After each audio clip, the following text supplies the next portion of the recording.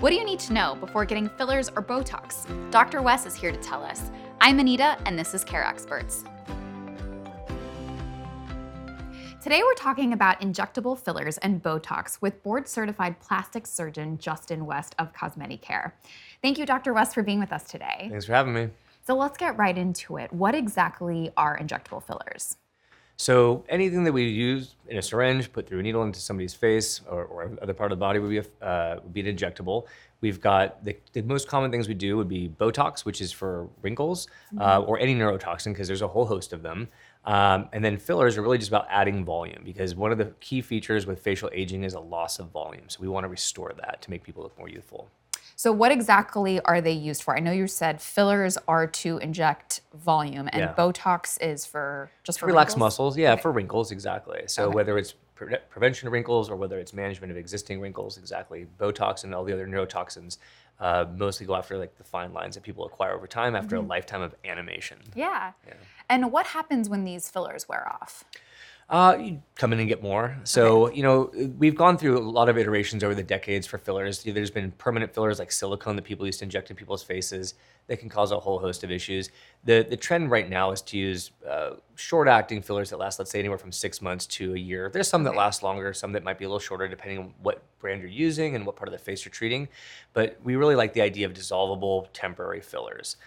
Because if a patient, one reason would be if a patient gets filled and they don't like it, we can put in an enzyme and melt it. So people might have their lips done and say, "Oh my gosh, I'm really self-conscious about this. This is more than I thought. I don't feel like comfortable going out in public."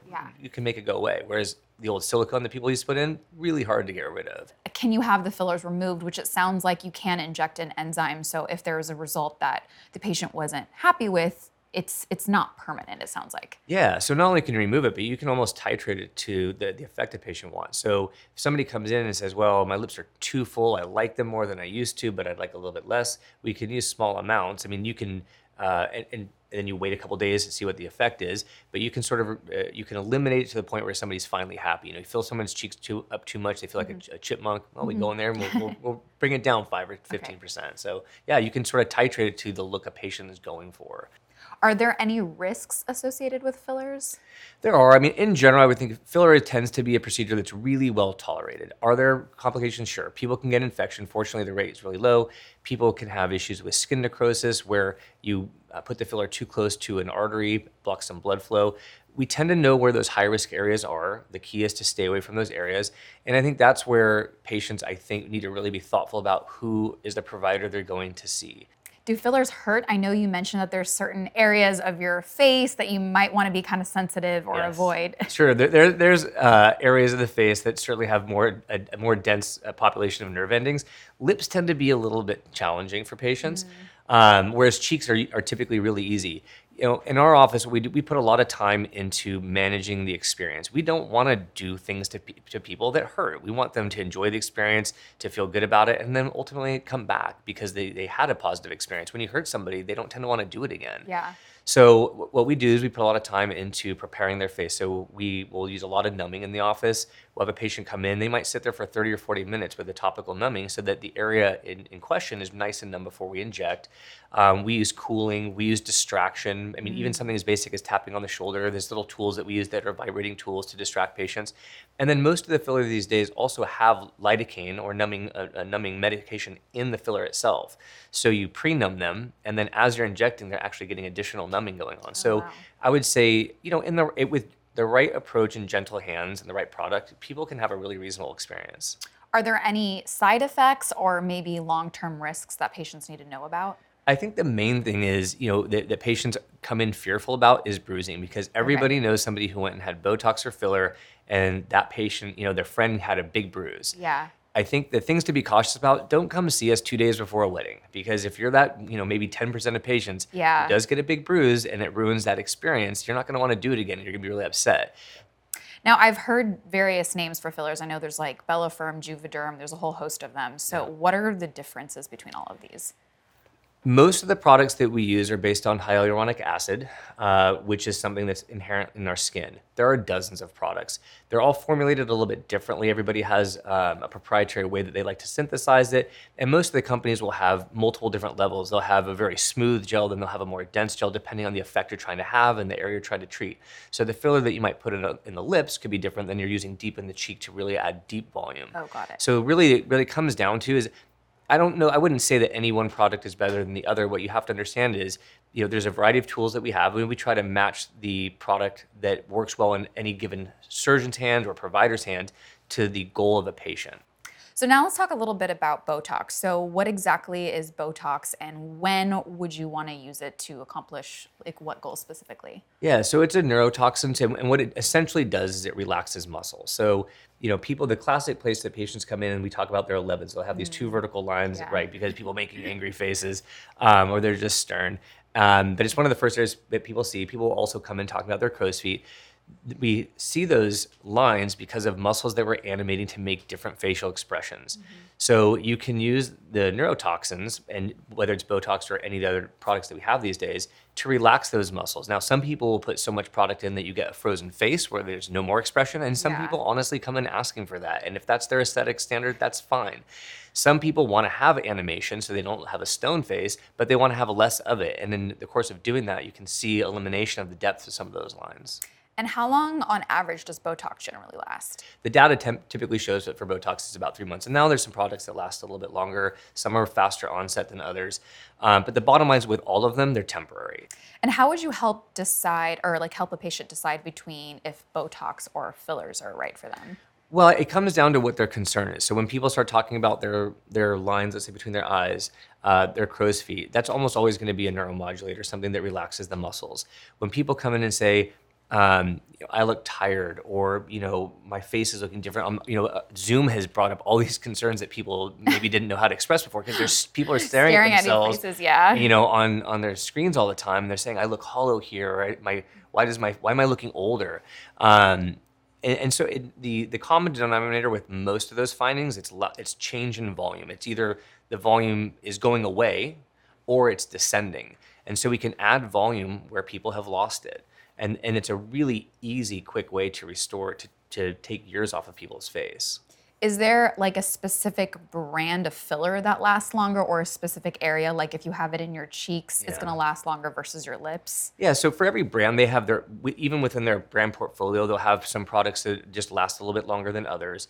And but yes, the geographic part of the face you're injecting also is part of it. So the classic one would be your lips, right? We talk all day, like we're doing right now. Yeah. And so in the course of doing that, you're going to move product around faster than, let's say, your cheek. In the deep part of your cheek, you animate your cheek, but not nearly the same Yeah, amount. as much as your mouth. And so there are areas that certainly tend to last longer.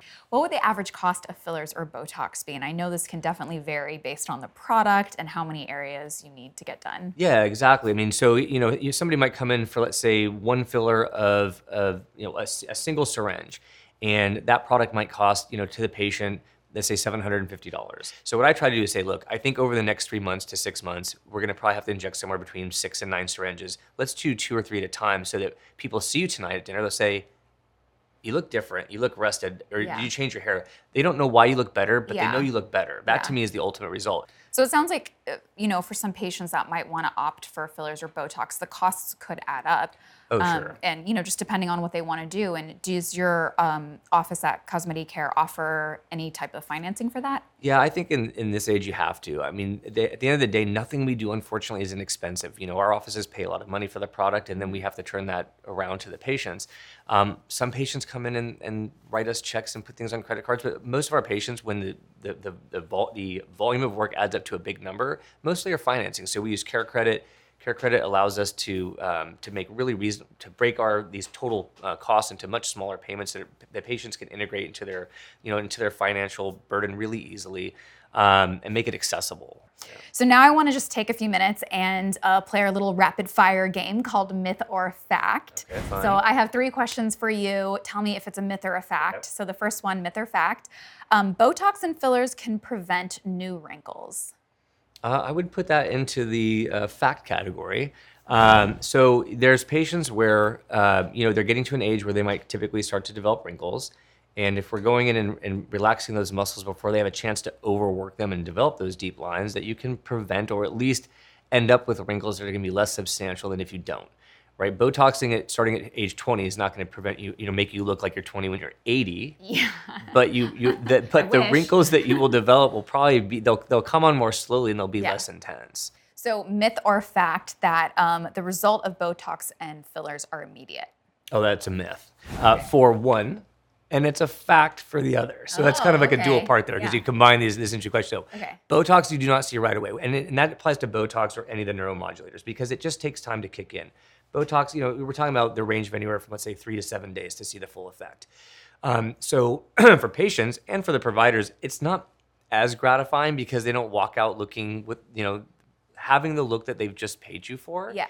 And it's a little bit harder as the doctor to say, okay, did I use the right amount for this person's face? Because everybody's Botox number or however many units they need of any neuromodulator is going to be a bit different. So sometimes it takes time to learn somebody's face to figure out, how do I get the result that we all agree is a good result for this person's face?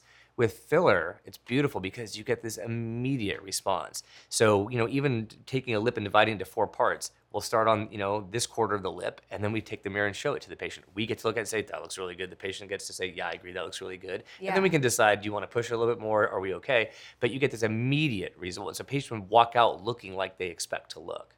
Wow. Yeah, it's fun. Well, the last one, myth or fact, you can fit a Botox or filler appointment in your lunch break. Big fact, for sure. Yeah, this is something that doesn't take particularly long. It's like a tummy tuck where you're there for the entire day. Yeah. People do that all the time. They come in for a lunch break or their coffee break or whatever it is, especially if they've had it before and we know the patient, we know their routine, we know that, hey, they're here for their 3-month check and we know how many Botox, because we make these little maps. Absolutely. Some of these visits can be 5-10 minutes. Wow. Yeah. Wow, so quick. Yeah. Well, thank you so much. That was so informative. We learned so much about Botox and injectable fillers. And so I appreciate your time, Dr. West. I appreciate yours. Thanks. Thanks for watching. All of our featured care experts recommend and accept the Care Credit credit card, which is accepted at hundreds of thousands of provider locations nationwide. For more information, visit carecredit.com.